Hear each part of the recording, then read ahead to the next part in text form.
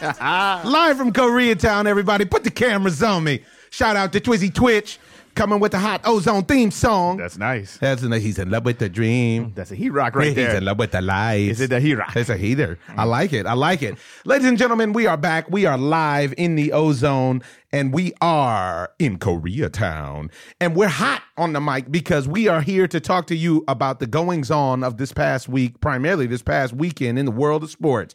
I'm here with my brother, Terry Miller, also known as the Icons with the Z. How you feel? I'm coming in smooth right now. Ooh, KJLH. KJLH on your FM dial. What's your call letters? Let's go with Ozone. KOZNE. So, a lot of stuff going on, but we're only going to focus on a few things, all right? We're going to focus on some controversial endings this weekend in the world of boxing. We have a few tragedies, actually, in the world of fighting that I feel like we need to discuss. We got a couple special guests coming on, NFL players, a giant vegan, which I'm very excited to figure out because I finally met somebody who's bigger than me who's a vegan. That's surprising. It's very surprising. It is. We got young TJ Barnes standing online for a hold for us. And we got a lot of rumor mills wandering around the NBA. Wow. A lot. It's a lot going on. Ooh, that's because that's the repercussions of that loss. That L is real. The L is real. And that's what I love about sport. It makes people respond immediately. Yes. It makes people respond, and we'll see if the Crusher can respond. No hesitation. And speaking of L's, man, have the mighty have fallen. The mighty have fallen in the National League, the American League East. Sorry, folks. I'm so excited. I can't even get it out, people. The American League East, the Yankees on a 6-game losing streak, and the Red Sox are on that tail. We're going to see what happens. But first and foremost, let's talk about what went down in Las Vegas this weekend. Ladies and gentlemen, did you see that fight? We told you it was going to be a great fight, and that's exactly what it was a great fight. It was for the light heavyweight championship. It was a rematch between Sergey the Crusher Kovalev and Andre Ward, the champion, now number one pound for pound on most lists. Right. Now, the fight was predicted on the Ozone to be Ward late and to be Kovalev early. Right. And I don't know if that was correct, to be honest, because it all depends on the perspective that you had. I think that actually it was Ward's early work that actually made it Ward late. Right, but he didn't throw as many punches, and no, and a lot of people felt he meaning Ward. Yes, and a lot of people felt like he was losing at that point. I didn't personally feel like he was losing because I knew that the damage that he was doing to his body, and Kovalev didn't look like he was really enjoying it. He did the devastating body work. Yeah, and he sold out to the body, and if you sell out to the body like that, it makes a big difference later on in the fight. And it was strategy. Yeah, it was strategy completely. And what I saw Kovalev actually falling. Not from necessarily superiority of the other man's skill per se, but to the other man's IQ. Right. It was role reversal completely because Ward turned into the power puncher and Kovalev was out there popping jabs. The jab is not your game. The jab is his game to a certain degree, but it sets up big rights. Yeah, but his game is to put people to sleep. And that gets set up with the jab, though. If you don't have nobody, you can't let nobody. He can't break. And the other side was Kovalev, who has stated that he does all of his own training. He has a corner man and a cut man, but he does his training. He's his own trainer. And that seems to be a problem now. That's a problem because he finally met somebody with a very strong team in Andre Ward and Virgil Hunter who actually crafted a strategy from his conditioning to, if you watch those specials that they run on HBO before, you see that literally he had his trainer and his strength and conditioning coach craft a plan for him to literally be able to execute the strategy. Now, obviously, they didn't reveal that prior to the fight, but what you come to find was the strategy was to knock him out, was to leave no doubt, because of the controversial ending in the first fight, to leave no doubt about who was the better fighter, and now we have no doubt about who is the better fighter. Yeah, but I was just listening to someone earlier crying on the radio about... Were they crying? Literally. Let me guess. Oh, why? Why? The Icons have a thing today for some reason where he keeps everybody he talks to, he puts on this voice. Oh, the Yankees need to bring up Chase. Bring Chase Adams. I don't know why he goes into that mode. Yeah, but the people were crying that, Kovalev had so many, he received so many low blows. So let's get into that controversy. Now, what do you think about the blows? That's not a controversy. Roy Jones actually got it right this time. I felt like Roy Jones was on point. Kovalev had pulled up his strap over his navel. Come on, man. He pulled out his strap. He had Calm down, dude. It's just a fight. You're saying he pulled his shorts. Yeah, he pulled his shorts trunks up over his navel. And you can't, and there's a screenshot, by the way, that's running around Twitter of Tony Weeks, the referee, pointing to saying at the beginning, at the opening faceoff, saying right here is good. And that was on the belt. For me, it was a way for Kovalev to be irresponsible. It was a microcosm of society because he wanted to throw it on somebody else. He can't say that he lost, so it's easier for him to say that, oh, well, you know what? The crybaby voice. Give it to him. He deserves it this time. Yeah, because you got body work. The body work was real, and you were looking for help from the refs. That's not. I felt like Andre Ward let him off the hook a couple times because he could have kept going. He looked at the ref because Kovalev was looking for help. Keep going, pound that dude's body because he did not enjoy it. Well, and let's hear what Andre Ward himself had to say about that because I agree with you and I agree with the champ. Again, y'all, like if we're gonna talk low blows, we're gonna talk rabbit punches. We can't talk one without the other. And I honestly feel like his was intentional because he doesn't really know how to fight inside. That's the best thing he can do. I didn't intentionally try to hit that man low. Things happen. I wasn't in trouble. I didn't need to foul. Like, there was no reason for me to intentionally foul. You just got to look at the logic in that. Sometimes something's going to get away from you. But just because he has a reaction like that doesn't mean it was low.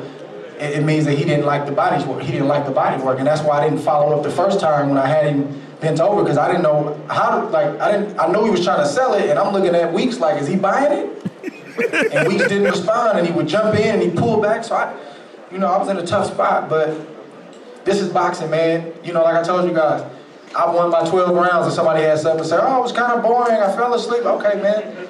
Then I had a close fight. Well, people say it's controversial. And then we come back after the controversy and do this. And we talking low blow.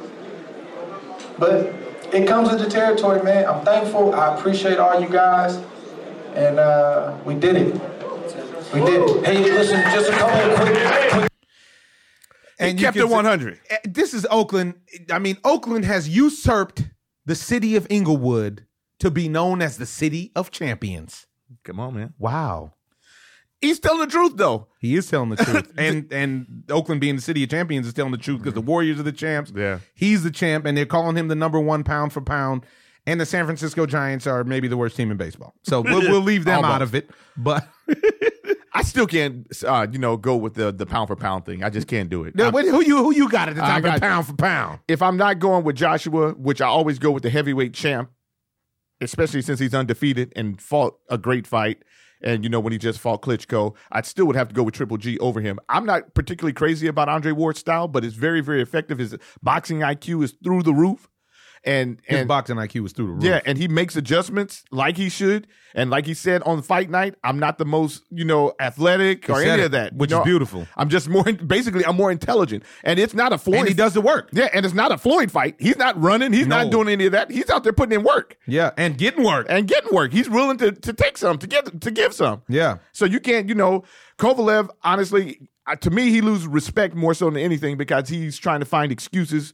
And instead of saying, you know what, I got beat. This guy really brought the fight to me, and he can't just accept that.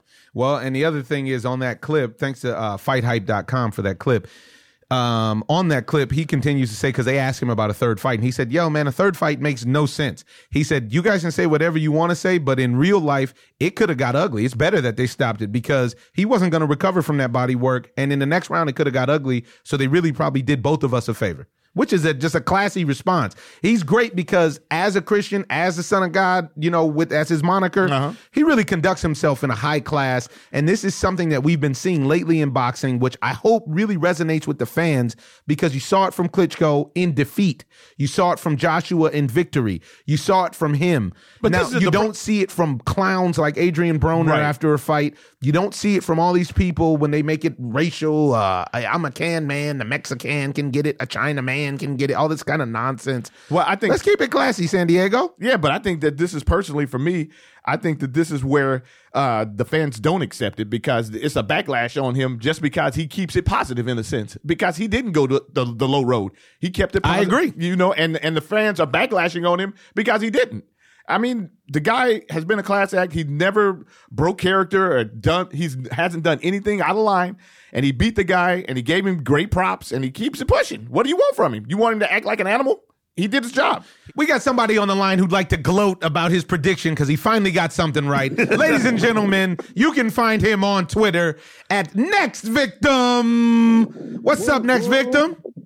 I'm chilling, trying to sit in this shade, drink some lemonade while it's 108 outside out here. Woo, John Blaze. Well, we're going to make your interview quick. I want to play a clip of Kovalev's assistant trainer on what he said went wrong in the fight, and then we'll have a quick conversation about exactly what it was that you saw happen. All right? All righty. Man, Kovalev is just a puncher. He's just a puncher? He's just a puncher, man. Okay. He ain't no thinker. You don't think Kovalev is a thinker? Oh, okay. Hey, well... Now, that was Don Turner explaining why Kovalev lost. They caught him right afterwards in the bowels of the arena, and His they trainer. said, this is his assistant trainer, it's his corner man. But see, this is the thing. Kovalev made it very clear he's his own trainer. And this is a problem because he has to recognize his inefficiencies. He has to say, you know what? I don't want to answer to anybody. And that's the number one problem. But it's never happened before. So if you're looking at the situation, what was he, 32-1 before this fight? And he didn't feel like he lost the first fight, which I can understand. The problem is he didn't understand the magnitude of the intelligence of Son of God coming out of there and saying, I'm fighting a different fight. You don't have a team, so you're going to come out and fight the same fight. Right. And that's a problem. Now, what'd you see to happen, Next Victim? I seen the first three rounds. There was a lot of bullying and tussling going on, and I thought more that Kovalev was doing that part of the fight. And then after that, Andre Ward made his adjustments, just like in the first fight. Once he made his adjustments, he landed one solid punch in that fourth round, and it was like, okay, I have my distance. Now I can just wear his body out. The body work, as I predicted, if he go to the body work, it will chop him down. Now I didn't, predict that Ward would win. I was kind of, just equal on both sides. Well, you said SOG. We can run the tape back. You said you were with SOG. He took him. It was more with your heart. Yeah, you were taking him, but you did claim SOG. Yeah, I roll with him if he fought that fight and he fought that fight. Yeah, he sure did. He fought that fight, and that was just impressive, very impressive. And is he the pound for pound? I can't say yes. Is he a great fighter? Yes. We know he's a great fighter. Yeah. And now one thing that I want to bring up is Andre Ward gets to show his greatness now because Andre Ward has enough of the spotlight and the right promoter in Rock Nation to fight consistently. We haven't seen Andre Ward consistently in the ring since the Super 6 tournament. Right. And that's when he got established as being great. That's when Brand Jordan said, you know what? This guy is the next winner. And that's why they picked him up. He had all those problems with his management. He had all those problems not being able to get in the ring because of contract disputes and this, that, and the other, and so on and so forth. That I think there was a little bit of ring rust even in the first fight against Kovalev, which got knocked out and got knocked off when he got knocked down. And I think that now you saw him fight on a standard fighter schedule where he fought in November. Now he's fighting again in June. And now I'm sure he'll fight again once before the year is over. And he's going to be the Andre Ward that I always claimed that he was. Like I said, SOG is a friend of mine. And he's always cool whenever I've met him and talked to him. It's always Bay love. It's town business. Yeah, he's always been a good guy. I was concerned going into this fight, and I'm happy that there was no reason to be concerned. Yeah. I mean, he got work. Don't sleep. He got hit, and he got hit a bunch. Looked like he had a mouse forming under his eye early. Yeah, but the eye was almost closed. It really was. Closed. But this is and where the corner did excellent work, and because after the fight, you couldn't even see the mouse under the eye. How about that? Yeah, but you know what? This is where I disagree with you a little bit, Next Victim, because one of the reasons why is because I feel like Andre Ward came out and executed his game plan from jump. It wasn't even like a hesitation. He knew that he was going to have to take some punishment to get to him. He sold out on the body, and he knew that it was going to pay off in the end, in the long run. He didn't look at the short-term picture because he established the right hook out the box, the right cross. He came out and hit him solid on his chin. He knew that he didn't have enough power to knock him out with a one hitter quitter. Right. But you can't square anybody up better than he squared him up in the 8th round with that right. Right. And that so was like the equivalent of that Klitschko of that Joshua uppercut. Wow, you go that far. And it didn't even and that Joshua uppercut didn't even knock Klitschko out with one punch. That's my point. Yeah, that's true. You know, so I felt like he executed his game plan. They executed his game plan from jump. And even when you listen to Virgil in the corner, he was saying, "Hey, we're doing it." You know, he's saying with the body. Yeah. Open up. Yeah. Can you tell me why Virgil Hunter was wearing his sunglasses at night in the arena? That's all I want. Stunners. So I can.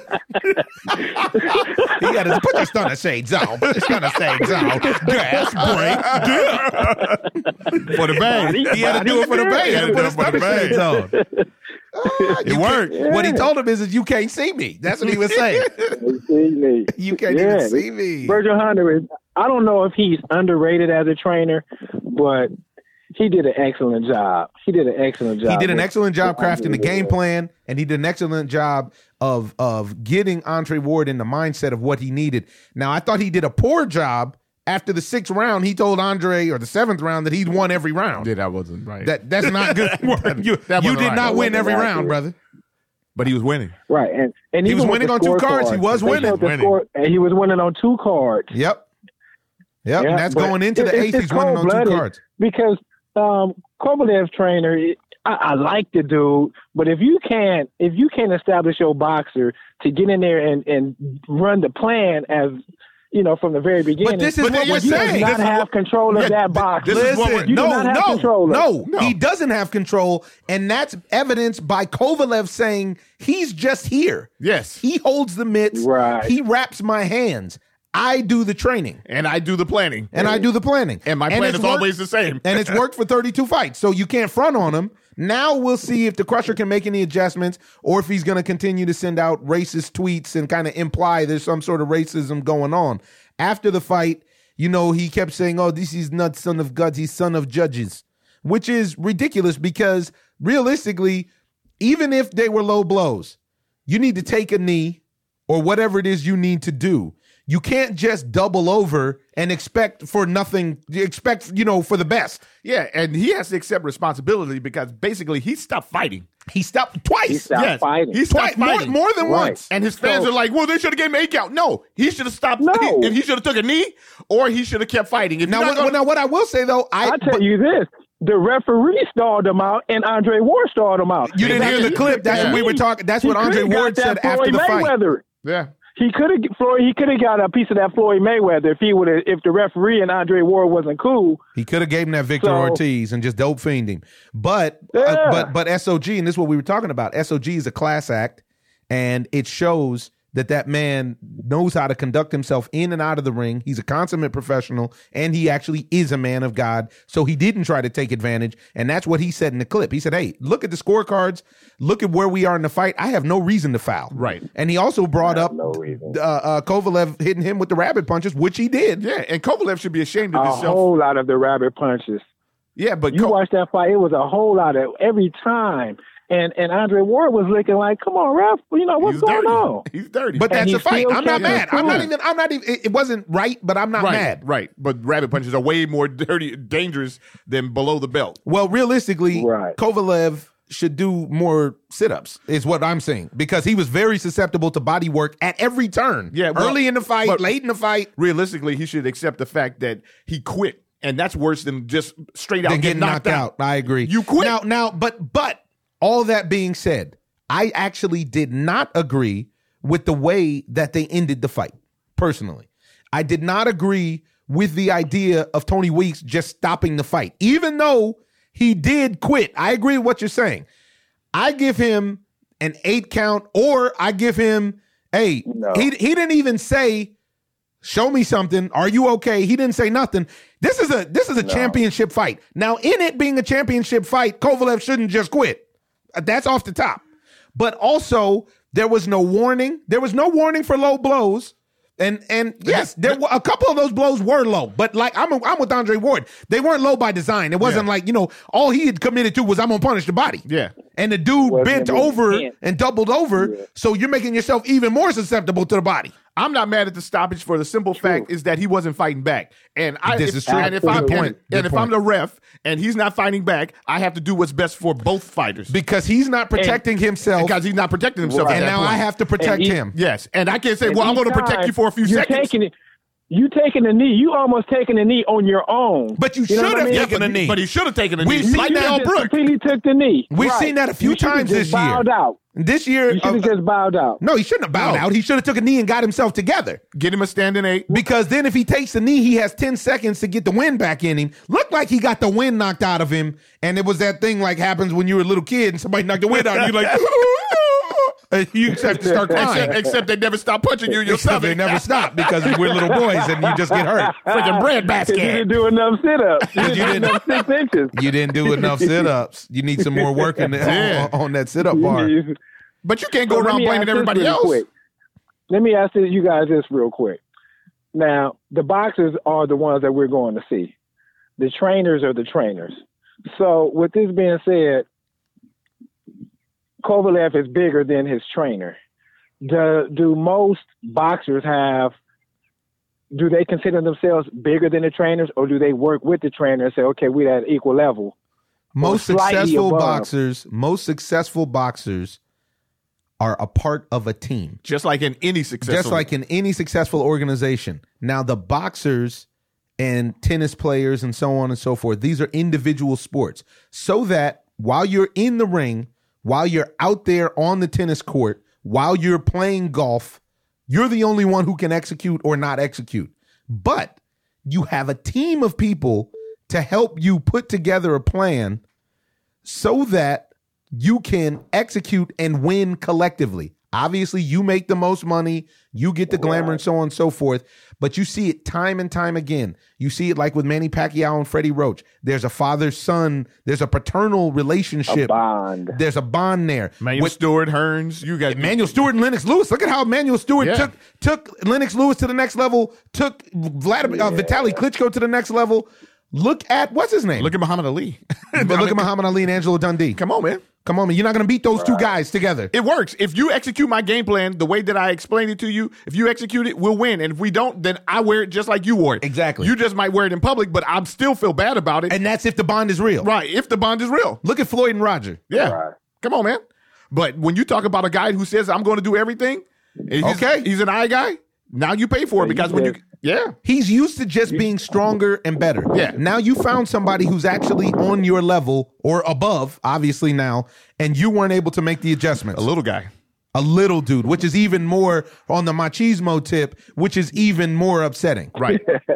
Now, one of the things you talked about, Next Victim, is that I felt like Andre Ward from the last fight had already knew his range. And I think that one of the things that when we were watching the fight, I was explaining to O is that Andre Ward stayed inside of his power. And that negated a lot of what he had going. Yes and no, because to me, and Andre Ward at the beginning of that interview, I suggest you guys go over and find that on YouTube. At the beginning of that interview, what he says is, listen, you guys keep asking me the same questions. Yes, he's very simple. He's trying to land a big right hand and he's trying to land it off some jabs. But I'm here to tell y'all, he's really good at what he does. So that it's difficult to take that away from him. Mm-hmm. The thing is Kovalev is actually, I don't agree with his trainer there. He is a boxer because he has a jab. It's not like he's just walking around head on. He has a jab that establishes the big right, but I'm with Next Victim on this one. Andre Ward ate a lot of punishment with the jab and some headshots in the first 3 rounds. Sure did. And then, just like he always does, which is what makes him great, he found his range. He found his range. He adjusted, and he's tried to get inside his power early. I didn't think that worked so well because that's when Kovalev, being the bigger man, started to bully him a little bit. Then what he started doing was using his footwork. We saw excellence in boxing because he moved without running. You know, he was side to side. He was going back, and at times when it was effective. Yeah, and when it was effective, because and even when he was moving side to side, he was still landing punches. He was still landing punches, and also he exploited Kovalev for not being able to cut off the ring. Yes. Kovalev chased him, which used way too much energy. I disagree, though, because I don't feel like Kovalev is a complete fighter because Roy Jones called it out as well. He doesn't have a left hook.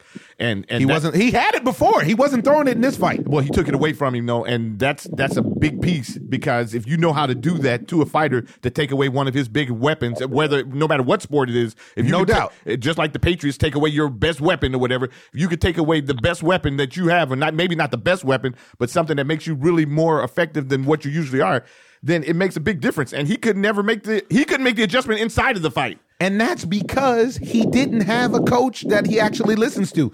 Even if his coaches tell him, yay, this isn't working, this is working, he's got the hard head. So he's saying, no, I'm going to do it this way. No, you know what? I'm going to knock him out. And that was what he committed to. I'm better than my coach.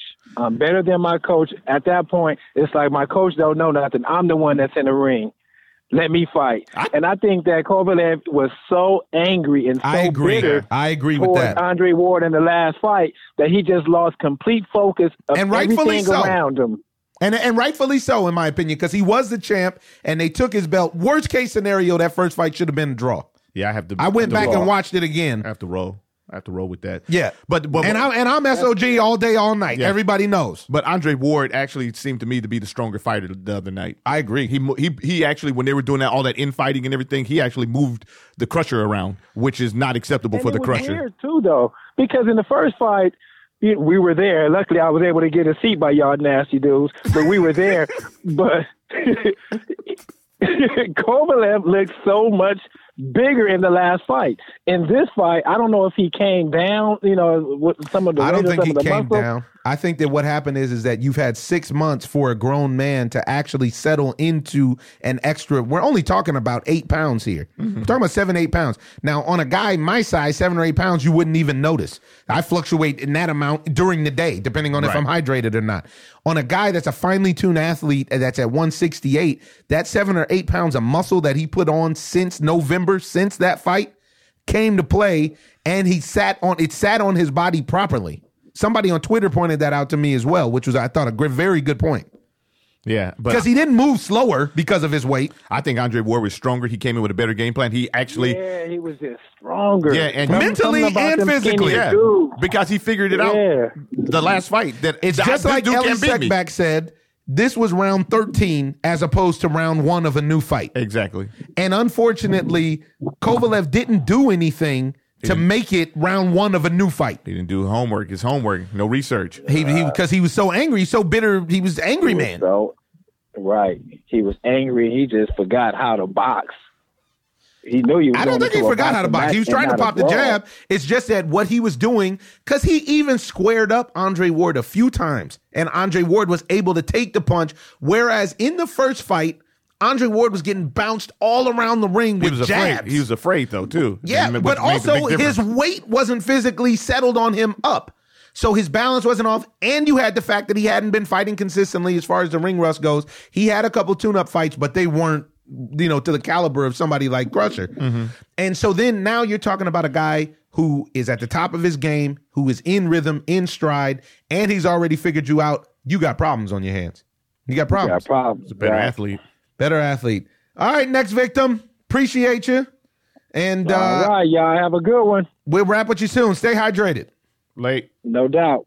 Next victim. Got one right. That Joker finally got one right. Now, the other thing that I wanted to talk about on that card was that controversial finish between Rigondeaux and that controversial finish between Rigondeaux and Moises Flores. Did you see that? No, I did not see that. Remember, I was trying to make my way to the fight. Okay, so there was a controversial finish. Oh, we got another caller, it looks like. Oh, look at this. We got a special guest that's interested in getting on. Let's see what he's talking about. Hold on one second. Ladies and gentlemen, from TMZ Live, we got Young Van Lathan. What's happening, brother? What's up, man? Man, you live in the ozone. You live in the intro I need, baby. I'm trying to give you life out here. Just like that fight gave us all life this weekend. Talk to me. How did you feel? Okay, now how did you feel about the controversial stoppage? I like the stoppage, and I'll tell you why. There's really only 2 types of stoppages that you have in boxing, right? You have the, oh my God, why didn't the ref get in there sooner stoppage? And you have the, that might have been a little bit too soon stoppage. And I think we got a little bit of the latter. I think in that round. I would have scored that a 10-8 round. I think Ward was clearly dominating him, and the end of the fight was coming. And when you look at a guy, if he's not defending himself, then you stop the fight. That's normally how it goes. This is exactly what we said. Exactly. You're on with my brother, too. You can't see him, but you're on with my brother, How's too. it going? What up, bro? You got it. Yeah, that's exactly what I said. He wasn't defending himself. He curled up. He went in the fetal position. Yeah. And he didn't fight back. I mean, what do you want the ref to do? Yeah. I mean, at that point, what you're talking about is what the ref's job is. And the ref's job is there to obviously officiate the fight and make sure that everything's going to the rules of boxing. But it's also to make sure these fighters don't get hurt. And anytime you set a precedent where a ref can't stop a fight because he thinks a boxer can fight through something, you're setting yourself up for a situation where someone really gets seriously hurt down the line. In this situation, the guy's balled up. He's not defending himself. Fight's over. 100%. And you know what's a trip about that? After the fight, Andre Ward said exactly that. He said, listen, this was a good stoppage for multiple reasons, but one, because he wasn't going to recover from the body shot. Right. And in that non-recovery, next round, it could have got really ugly. And you could see he had the compassion of a winner and the class of a champion, because what he did do, when he had him doubled over earlier in the round before that, he didn't continue to attack. He looked at the ref like, yo, are you good? What's up? Yeah. What's up? And what we surmise from that is Kovalev was looking for an out. He was looking for help from the ref, and ultimately he quit. And he doesn't want to accept the fact that he quit. It probably would have been better to just get knocked out, but he doesn't want to accept the fact that, hey, this was on you. I mean, listen, if you look at the fight, I think the first fight, was obviously a very tight and controversial decision. I think the second fight, the whole thing was interesting. Number one, people that watch that fight, man, Sergey Kovalev is an absolute monster. And you just did not see that in that fight. Andre Ward was so successful in blunting and muting Sergey Kovalev's power in that fight that it looked like he was just fighting a skilled jabber for a lot of it. Wow, that's great analysis. Yeah. Absolutely. That's a great way to put that. Yeah. And to be honest with you, at the point that the fight was at, I think that Kovalev mentally, physically, his body was shot, but I think mentally he was like, man, I'm touching this guy. Why isn't he going away like everybody else has? And so when you started to see him look to the ref, anytime a boxer looks to the ref, it's almost going the wrong way. It's a problem. Yeah. Things are going. It's you going 95 south. MIA. Take it to the house. That's the way we take it to the house. Take it to the house. Take it to the house.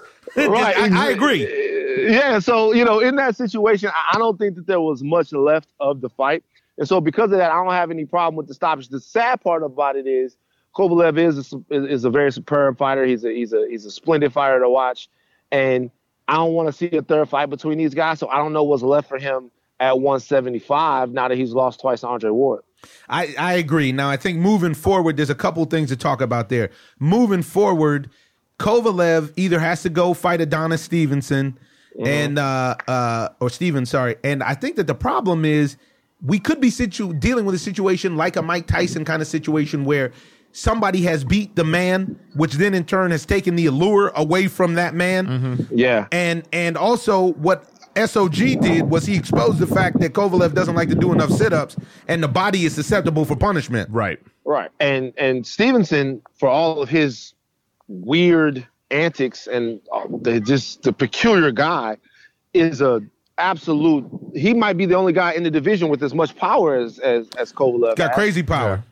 Crazy power. So when you look at that situation, if such a crucial flaw has been sort of exposed, you got to wonder how he'll stand up against him. And then secondly, even if Adonis will take the fight, he's inactive and he doesn't really get in the ring that much. But that's the only thing that could save him. And then maybe if he gets that belt, that might be a reason for Ward to step in and fight him again. And that's what Ward said in the post-fight. But realistically, if I'm Andre Ward, I've proven everything I needed to prove against this man.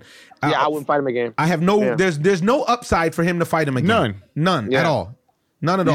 You're just in the ring now with the guy who you've beaten twice, and you've given him 20 rounds or something to try to make an adjustment. Right. So I wouldn't fight him again either. No, I don't think there's anything there. Now, as far as Andre Ward goes, where do you have him on the pound for pound list? Do you have him atop the pound for pound list? Listen, if the pound for pound list is who do you think is technically the best boxer in the world, then Lomachenko is my number one on the pound for pound list. If that pound for pound list. But if the pound for pound list is right now the best, most accomplished fighter in the world, it can't be anybody other than Andre Ward. So this is where we all disagree, because one, I'm not mad at Lomachenko, but I think Lomachenko's overrated.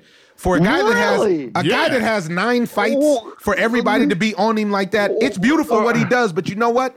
He's been in there with a lot of subpar competition. Right. Lomachenko's good, but once he runs through that division at that weight and maybe a little bit bigger, I want to see him fight Tank Davis. I want to see him fight Tevin Farmer. There's a lot of guys down there that I want to see him fight.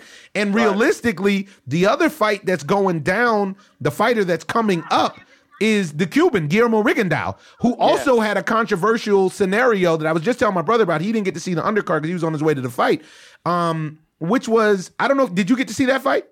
I did see it. That was the most bizarre thing I've ever seen. Meaning that fight, as I tell you this, T, that fight was 1 round. So Rigondeaux, low key, you could put him at the top of the pound for pound list, and anybody who says differently hasn't seen him fight. So Cuban dude, his defense is his offense. He literally computes. He may compute faster in the ring than anybody I've seen in the last 10 years as far as making adjustments in the fight. Wow. In the fight. In the last 10 years. I'm trying to tell you, in the fight, within 3 rounds of you doing something that's effective to him, it's taken away. It's dead in the water. It's not happening anymore. Well, listen, Freddie Roach said that Rigondeaux was the best fighter he ever saw. How about them apples? So Freddie Roach, but listen, I think you're taking a little bit away from Lomachenko. Lomachenko stood in front of the Axeman, Nicholas Walter, and you guys know how good Walter is. This is true. This is true. And he had destroyed everybody that they put in front of that weight class, and he blew him out. Made him look bad. Listen, I'm sold on Lomachenko. I'm sold on Terrence Crawford. If I'm looking at my pound for pound top 5, I think Crawford is amazing. I think Lomachenko is amazing. I think it's got to be Ward right now. Obviously, Chocolatito had a setback, and we'll see what happens with Alvarez and Triple G. That'll be figured out in a couple of months. But I think right now you have to put Andre Ward up there, man. He's earned it. Andre Ward's a stud, but at the end of the day, Triple G, man, come on. Well, and now Gennady is the homie. Literally, Gennady. We get Gennady on the line, but realistically, boxing's glamour division is back, and in real life, pound for pound, if you put an extra 50 pounds on Triple G, on Rigondeaux, on anybody, none of them want to see that big fella that's stomping around London right now. Yeah. Nobody. Oh no, nobody wants to see Anthony Joshua. And from what I've seen, that fight that he put on with Vladimir Klitschko, realistically, he's the best heavyweight fight I've seen in about 20 years or so. Wow. Give me a better fight in the last 20 years. Maybe not 25 years. You talking about Evander Holyfield, the real deal. Yeah, you talking about the deal. Not a better fight, but I'll give you a better heavyweight. Lennox Lewis, right? Lennox Lewis was so overrated. No. But even with that, I'm talking about a better fight. I'm talking about that particular fight. Give me a fight since 1997. Maybe, since Tyson Holyfield, because really those Evander Holyfield Riddick Bowe fights are all incredible. Right. I gotta be real with you. I gotta be real with you. I'm 37. I've never seen a better heavyweight fight than that one. Listen, that was, and you're not like saying nothing bad by saying that. Even with the great heavyweight fights, you got to go back to the heavyweight fights of the 70s to get that kind of a great amongst the big fellas. Because usually amongst the big guys, one hitter like that put you to sleep. The fight's over. Yeah. That type of drama, that type of storyline, a champ going out, a new champ coming in. Unbelievable. You don't get those type of opportunities very much. Klitschko didn't want to give it up. Like, Joshua had to go take it. That's boxing there. And he took it. And this is actually why I wasn't mad at Sergey Kovalev after the first fight saying, look, man, he didn't take my belt. I knocked him down and I dominated the first half of the fight. Yeah, I ran out of gas, but I'm the champ and I need the respect of the champ. I can't front on that because actually that's how I feel about it as well. He just looked so bad that second half of that first fight. Well, he looked real bad in the 8th round of this fight. And it didn't work out the right way. Fellas, I got a little dude right now named Harvey Levin begging for me to come in here and do another show. I got to run, man, but this was a lot of fun. All right, tell Harvey I'm still going to give him a 1-2 for that lob that he gave Donald Trump. Tell the people where they can find you real quick signing off. Van, social media. Tell people where they can find you. At Van Lathan on Twitter, on Instagram, both of those, you can come hit me up. My brother, thanks for contributing. You are now a friend of the Ozone. Late. Appreciate you, dog. Peace. Great contribution in the Ozone. Yeah. I love it when people know what they're talking about. Right? He almost. Lennox Lewis. That's not an almost. Lennox Lewis wasn't a great champ. Lennox Lewis was a good fighter. He wasn't a great champ. I don't know about that. If Who did he look at his record? Who did he fight? If you look at the numbers, though, if you just look at the numbers, I'm going by quality of opponent, not looking at numbers, because you can say this thing about Mike Tyson. Mike Tyson was a knockout artist, but he was not a great champion. I don't agree with that either. Yeah, because who did he beat? Pinklin Thomas and Trevor Burbick. He and beat all who was there. He beat the crap out of Larry Holmes. How about that? Yeah, Larry Holmes was old too. And what do you want from Larry Holmes? All those old guys that he beat. I mean, but then when he had to fight, when somebody stood up to the bully, he lost. I personally, especially now, feel like Mike Tyson is a great guy. But as far as being a great fighter, he wasn't a great fighter. Come on, man. He didn't have the complete package. When he got into the ring with somebody who was not afraid of him, they gave him a problem. They beat him. Well, he had losses late and, in his career. I understand what you're saying. Trust me, I don't have him in my top 5 or anything like that, but I can't say he wasn't a great champ. I also, with Lennox Lewis, if you look at Lennox Lewis's list, Lennox Lewis beat up Mike Tyson. Lennox Lewis beat up Evander Holyfield, even though they didn't. No, that was a 1-1 because Lennox Lewis won that first one. He did, and he lost the second one. I didn't think he lost the second one. And then with Mike Tyson was messed up, and he wasn't the same fighter. That nothing close to 20% of what he used to be. Hey, Mike Tyson would put him on his back. All he could do was fight who was there. No, he could. He should have, but he didn't because he ran from Riddick Bowe. Well, then there's that. But then because Big Daddy was a man back then. Big Daddy was a man back then. That's like Big Daddy told him. He ain't never been on his back, and he would have put him on his back because Lennox Lewis has the glass chin. Got knocked out by Oliver McCall. Come on, man. I don't know if he got a glass chin because Vitaly Klitschko hit him hard and he didn't get knocked out that fight. That dirty fight where he rubbed his dreads all in his face for about. Why are you so mad at Lennox Lewis? Nah. Yeah, you are. We're gonna run back the tape, and you'll see that. Then when we see Lennox Lewis, I'm gonna tell him exactly. What's up, fam? What's up? What's happening? Let's go to Jamaica. Love. Welcome to Jamrock. Then it'll be love. But no, I appreciate Van's contribution. This situation, just let's get through this with Guillermo Rigondeaux. Wow. So Rigondeaux is like super next level, I'm telling you. And now what they're saying, so this is what happened. First round, he's fighting another undefeated guy, this guy named Moises Flores, who's way bigger and way longer than him. He comes out in the traditional Mexican style. He's trying to swing and so on and so forth. He can't touch him. He can't find him. There's no chance, right? At the end of the round, it looked like Rigondeaux was like, okay, they tapped the thing. 10 seconds. I'm turning it on to make sure I win this round. Rigondeaux had his range, started chunking him. Problem is, he held and hit a little bit. He lets him go. The bell rings. Both of them are still chunking him a good 1.5 to 2 seconds after the bell. They're both still throwing combination, and Rigondeaux measured him up with a hook. The kid gets completely knocked out. And now, miraculously, and Roy Jones kind of intimated that the kid was faking because miraculously, after the bell, the knockout was complete, the kid came back to life. But the kid got knocked out completely. Huge scandal. The commissioner, the Nevada boxing commissioner, had to get involved. They watched the replay. The Nevada commissioner said that there was a problem because he had gotten information from the HBO playback van saying that the punch was legal and before the bell when it was clearly after the bell. Now, it was deemed that it was a legal knockout. The fight was over after one round. Now, today, they're saying that he's going to have his first round knockout win overturned and changed to a no decision. And this is a very, it sucks because Rigondeaux is, he's 18-0, got 12 knockouts, and really he's like 122. They're talking about him fighting Chocolatito, which Chocolatito would have to come up even more, which I think is a terrible idea after what we saw from Rungsvai. Yeah, and Chocolatito's going to get by Rungsvai coming up. How about this? Rungsvai's coming back. The Empire Strikes Back. All in all, great weekend for boxing. Once again, I claim that boxing is back. 2017 is a year for boxing going back. And there's one thing that I wanted to cover in that, which is terrible, is that the ex-UFC fighter Tim Hague that came and fought in a boxing match, which we could see shades of coming up with Floyd Mayweather and Conor McGregor, since it's now official. This guy just got put in a coma after his fight. He got knocked out, and now he died. This is boxing, man. This is it's the only sport you don't play. Yeah, it's a dangerous sport, and you can't come in there half-stepping. And this is something that the fans are like running towards Conor McGregor now, thinking that wrestlers can beat a boxer. It's not real. I mean, and Floyd Mayweather, even though he's not a power puncher, can actually hurt you. Man, Floyd Mayweather, hands are lethal weapons. Floyd Mayweather, being as small as he is, can hurt big guys. You know, he can hurt 250s. If I walked up to Floyd Mayweather talking reckless and he felt like it, he could really give me some internal bodily damage. Yes. He's a professional. He is a weapon. He's a weapon. He's a weapon. And so when you and if you catch in the wrong scenario and you're not prepared, he's a weapon of mass destruction. Yes. And so this guy came into an arena that he's not familiar with and actually lost his life, which is terrible. It's really sad. Prayers go out to him and his family. It's just unfortunate.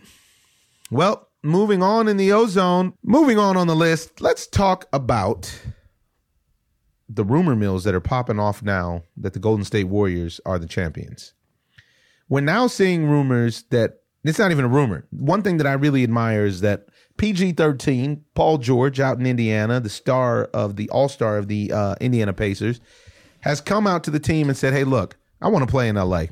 I'm going to opt out after next season. So do what it is that you guys need to do, which to me is a really, really classy move. And he deserves a lot of credit for that, in my opinion. I don't agree.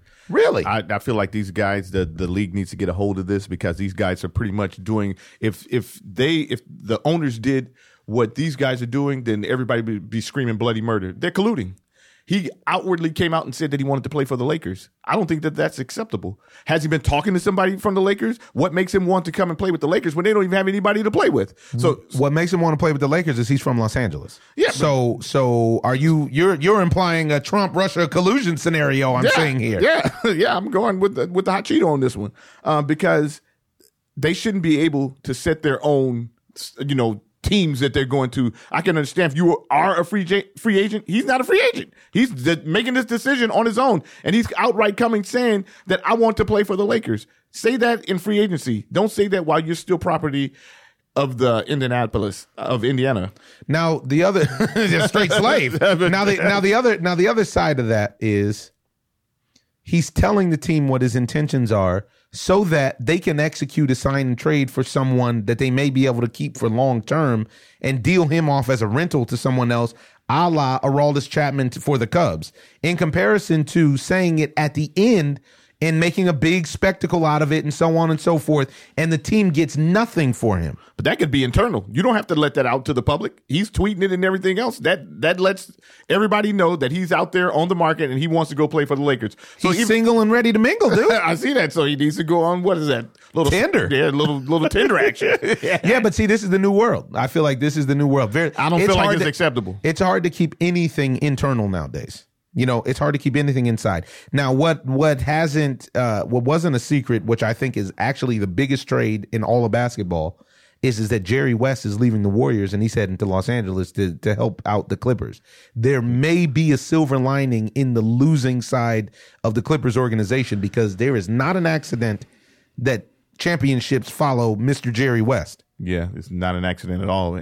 But that guy's a winner. One of the things Chris Paul is trying to get out of LA, they say. That's right. Let me tell you something. If Jerry West comes and Jerry West is actually the general manager and it's no longer Doc Rivers, anybody can leave and anybody can come, because everybody in the league knows Jerry West assembles winners. Sure does. I can't say enough about the guy. And then he also knows what the weaknesses of the Golden State Warriors are from watching them. So it gives them the leg up. Together. This is what I'm saying. Yeah. So it helps them get the leg up. And he also knows what the weaknesses of the Clippers are from the Warriors pounding the Clippers over the past few seasons, despite even having somewhat equal talent. Yeah, the weakness of the Clippers are that they're weak. They're terrible. That's pretty obvious.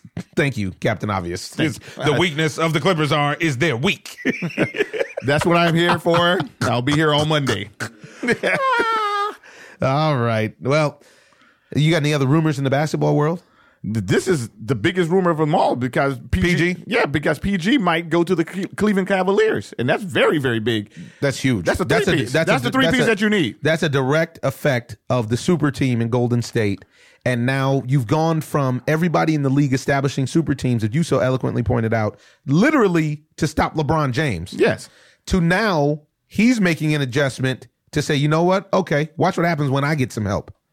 And do you think that those teams could beat that three is bananas. You Kyrie, Paul George, and LeBron James, and us. And the guys you here can throw in the studio. any of these other guys. Yeah, I agree. I mean, because this is, you don't need as much from J.R. Smith. You don't need as much from Iman Shumpert. You can get rid of Kyle Korver because the real Kyle Korver showed up.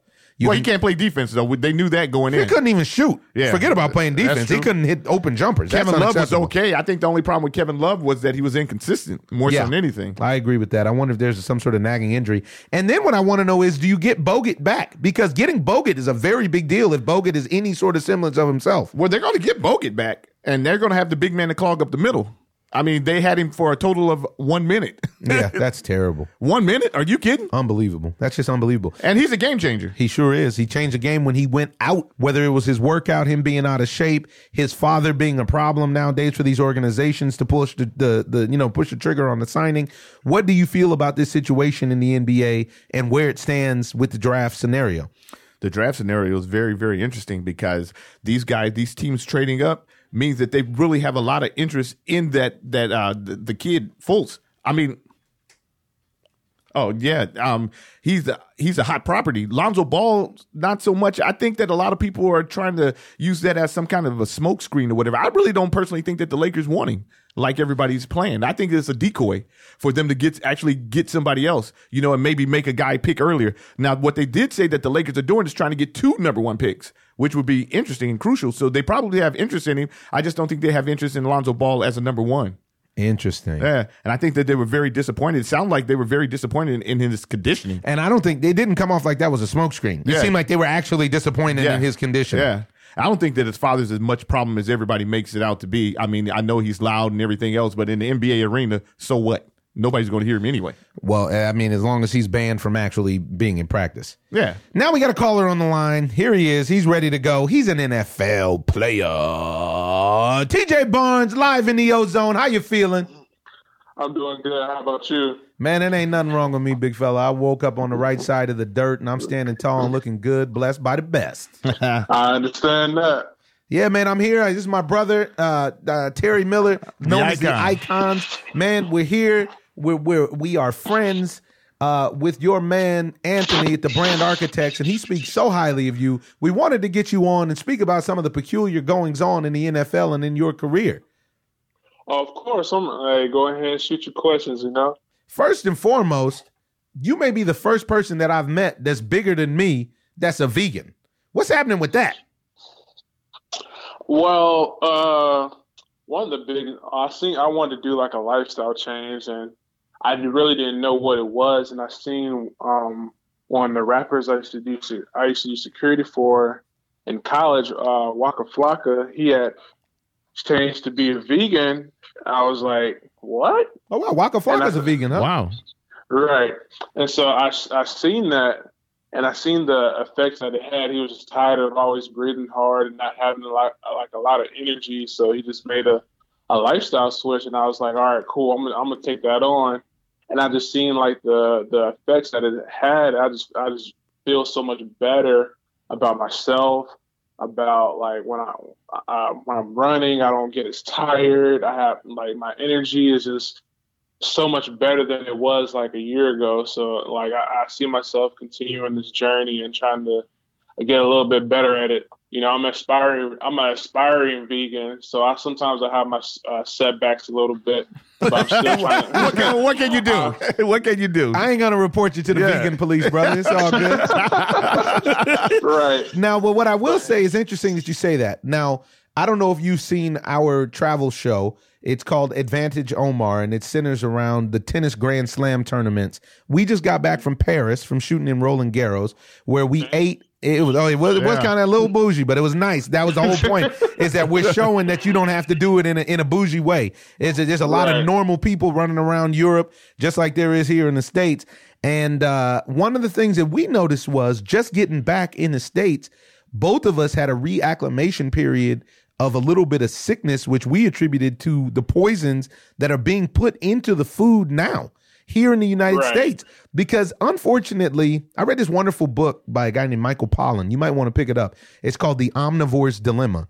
And the guy's a little wordy, but he gets to the point, and once he finally gets there, it makes a lot of sense. You've always heard the term, you are what you eat. But it's not just that. We are what we eats. So even if you go organic and clean, but the organic and clean thing that you're eating is eating something that is genetically modified, you're now in a position to be consuming a genetically modified product that your body can't properly strip. Exactly. And it can't get the nutrients from, which in essence is fake food, which is a poison to your body, which results in the lethargy, which results in the non-being able to get in your top condition and the whole song and dance. Just a filler. Yeah. Exactly. Because and that's one. We were just, real quick, we were just over there. I mean, I'm eating cake. I'm drinking. Eating bread all day, wine, bread, cheese. The works. Man, I'm telling you, I'm living like I'm the king over there. And I lost 10 pounds. Right. Wow. Yeah. Yes. And when you get back home, all of a sudden you end up with sinus infections and everything else. And this is just in a week. It's a serious problem, man. We really need to know what's going into our food. Now, did you see a visual difference other than the internal feel? Did the scale tell you any different? For people who don't know, TJ, tell them your specs, man. Tell them how tall you are. Tell the people how tall you are, how much you weigh. I'm 6'7", 345 pounds. That's a big fella, man. Big fella. You don't want no problems with that dude. Nose tackle, right? Nose tackle, but I can play all across the line. Okay. But some of the effect, like I lost a lot of weight. I was once the heaviest guy in the league weighing at, I started my journey at like 371 and my weight kept just fluctuating. I didn't know how to get a hold of it. Then I just discovered this. And so I've noticed a lot of changes in my skin. My skin's becoming a lot clearer. I just have, like, bad acne. Tell me something. Have you incorporated any of the other wonderful health supplements? I'm a really big fan of unpasteurized apple cider vinegar. Have you incorporated that in your program? So the thing is, I did at first, and then I started doing some reading and noticed that you shouldn't put like acid and all those type of things into your body. Because it doesn't do the body well. It's tricky. That's a yes and a no. You don't want your body pH to become acidic, and that's alkaline, right? But the apple cider vinegar has a probiotic effect if you actually get the unpasteurized version, and there's a lot of positive that it does as far as regulating your blood pressure, your blood sugar, and a lot of other stuff. So you got to do the research on it. But yeah, you definitely want to live in an alkaline state as opposed to an acidified state, because that's where disease can grow and spread. To share my experience, when I made the movie 8 Mile, I busted my ankle and I was fresh out of college and I was the youngest one out of my friend circle. My guys all graduated and we all played sports every day, mostly basketball, a lot of running. You go hoop? Man, come on, baby. You ain't the only big fella know how to move your feet. And I tell you the truth, I was a better athlete. I'm about 6'6". I was a better athlete. My top weight was 383. And I was a better athlete when I was in my high 3s than I am now in my high 2s, to be honest. And then there's been an adjustment period of like the weight fluctuation that's very difficult of a coordination to deal with. The people it's hard to explain to people what that's like. Because that weight had been my weight my whole life. You know what I mean?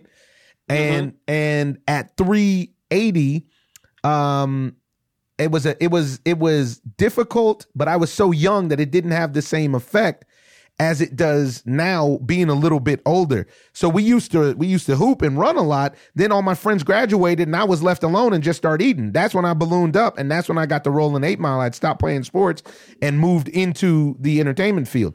Now, in your situation right now, you're in between teams, correct? Right. So your last year was just with the Eagles, or last year was with who? Kansas City. KC was in the house. Yeah. Man, you guys had a squad. Y'all tricked, man. That was a nice squad. Yeah. Y'all tricked. I had picked you guys. Still, y'all made me look bad. Man, I'm sorry. We didn't mean to do so. Man, you guys could have won. Yeah. It was a really good season, especially when I came in. We had just started to get on a little bit of a roll, and my first game was coming back to play Atlanta, and then we just got on like a big road winning against teams and stuff. So I really enjoyed my time at KC. I hate that it had to come to an end, but the business, that's the way it is sometimes. And I'm just in the process of looking for a new team, so. Well, you got the right team around you, so I'm very confident that you're going to land in a great place. What's your question, T? No, I want to ask him about him being a vegan, because one of the biggest things is, how do you feel about strength? Because do you feel like you lost any of your strength? And then also, I noticed that in the league, that was one of the biggest things that they were talking about with Colin Kaepernick, because he turned into a vegan. They felt like he didn't have enough strength to do the job properly. I think that was smokescreen. I do too. I definitely think that was a smokescreen for them to boycott him over his political stance, which was actually a human rights stance. Exactly. And we've already said we stand with Colin Kaepernick on that issue. Well, it is. I would say it is a smokescreen, because when I was younger, it was Tony Gonzalez who's a vegan, and he was advertised. Wow. Yes. And I was watching him. He was doing like some type of thing on TV. I was like, ugh, he don't eat meat? I can never do that. I need my chicken and pork and whatever. And it's just crazy how I transitioned into the league now, and then like I don't really touch his stuff. But I don't see myself losing strength. I actually feel like I got a lot stronger. Wow. To be honest with you, and I've never really been like weight room strong. It's the term that they use growing up country strong. But I've seen my numbers like just jump in a way that it hasn't been in the past, even from high school to college to, because that's when you're really working out, trying to push yourself to get the scholarships or get that playing time in college. But I've never seen my numbers jump from bench to from clean, squat, like they have now. So, like I would say, I will continue to do this on until I retire and for the rest of my life. Wow, that's awesome, man. Yeah. It's awesome that you found it so young in your life. Now, as far as your aspirations go, man, there's a lot going on in the league nowadays about concussions, about safety. How do you feel about your physical, where you are now physically? I know you do a lot of work when it comes to informing the public about diabetes and so on and so forth. What's your stance on the physical nature of it? Obviously, you make a lifestyle change with the veganism, but what's your stance on the physical safety in the league versus making the game of football itself too soft versus where you are for your life after football? Well, as far as making the game too soft, I feel like it's getting to a point where us as the defenders, we can't really do much. You get a little bit hesitant once you get like rough in the passer. Like I've seen Tom Brady get flags thrown for him if you even just breathe on him. No doubt about it. No doubt about it. The league is obviously biased for it, and I'll say what you may not be able to say. The league is obviously biased towards offense, and they're obviously biased toward their golden boys. There's no two ways about it. And I can understand because, that's their money makers and whatnot. But I remember when I was playing for the Jets, there was a player, I'm not going to say his name, but he blew past him, did not touch him, just blew past him. And Tom Brady fell down and he looked at the ref and threw his hands up. It was like, what the heck? And then the ref pulled up. And the ref was like, oh, sorry, Tom. I didn't know. I'm sorry. I didn't know you needed a flag there. My bad. Right. Now, I'm sitting there like, what? That's how it goes? As far as like the league and concussions, I've never, knock on wood, never had a concussion. Wow. Out of my 12 years playing football, but I feel like you take that risk. Wait a minute. You know what you're getting yourself into as far as like concussions, injuries, and whatnot. I do like the fact that we're getting a lot more knowledge about the effects that they're having, but I knew the risks. When I signed up to play football, I wanted to find a way to pay for school because I didn't have any. My parents weren't going to pay for me to go to school. It was either this or you go to community college, and I wanted to see the world. And this was the only opportunity that I had. So I was like, all right, cool. I might take some lumps on the head or some injuries on the way, but this is my way out of Enterprise, Alabama. This is my way out of poverty. So I knew what I was signing up for, and I wouldn't take a different route. If I can go back. I mean, I had the grades and stuff, but schools weren't looking at me that way. Like, all right, cool. You can come play for us. I'm like, all right, cool. Bet I'm there. But oftentimes, what you're saying, and I think this serves to be true all the time in all sports, especially, is that the alternate is even more dangerous than the actual game. And you see that with a lot of professional fighters and boxers and football players and, everything. It's like, hey, man, the other options weren't really that tantalizing. I can take my chances and I'm wearing equipment in this scenario as opposed to oftentimes the streets or the hard knocks are completely and totally unfiltered. Well, I'm glad that things are working out for you, man. Talk to me about the charitable work with the Diabetes Foundation. Well, the thing is, like, diabetes, it hits so many. I've gone around and talked to a lot of people, and I've never not known someone like diabetes hasn't affected. And it's crazy that, nearly about 30 million people have diabetes in this country, and about 86 million people have pre-diabetes, which is like their blood sugar is higher than normal, but not higher enough to get to type 2 diabetes. And that's what's scary, because you don't even know that you're at risk. It's a little bit high. But what people aren't really telling you, you're getting closer and closer to getting like type 2. So, but what I do is really just, what I've done with, like, especially with my dad, really just, because he has type 2, I let him know, like, Dad, you need to switch from eating pork, that fried chicken, those greens, all that Southern hospitality food, into a lot of clean eating. Yeah, the comfort foods. And ultimately, it's a lot like what we were talking about.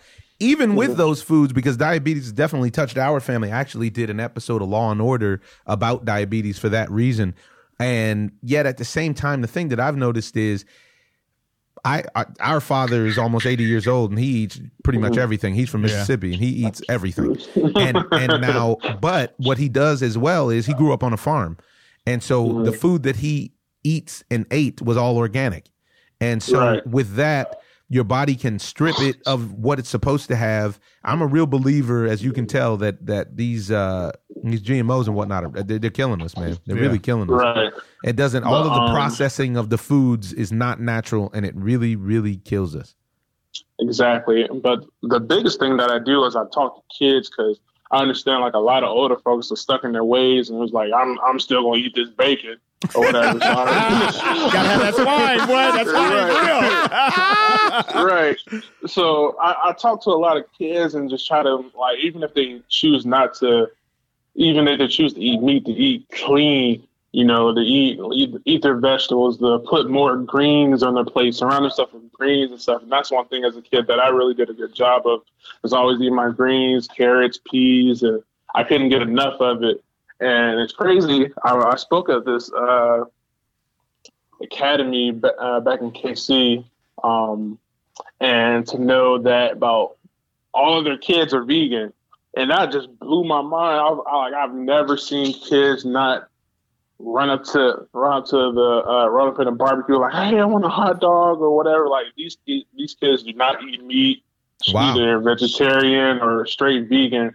But yeah, that's what I do. I just really just try to talk to kids and try to groom them into, all right, if you're going to eat meat, then all right, this is the route that you go, or you can come to my side and just eat just strictly vegetables and stuff. So that's the main thing that I really do, is just try to preach to kids about clean eating.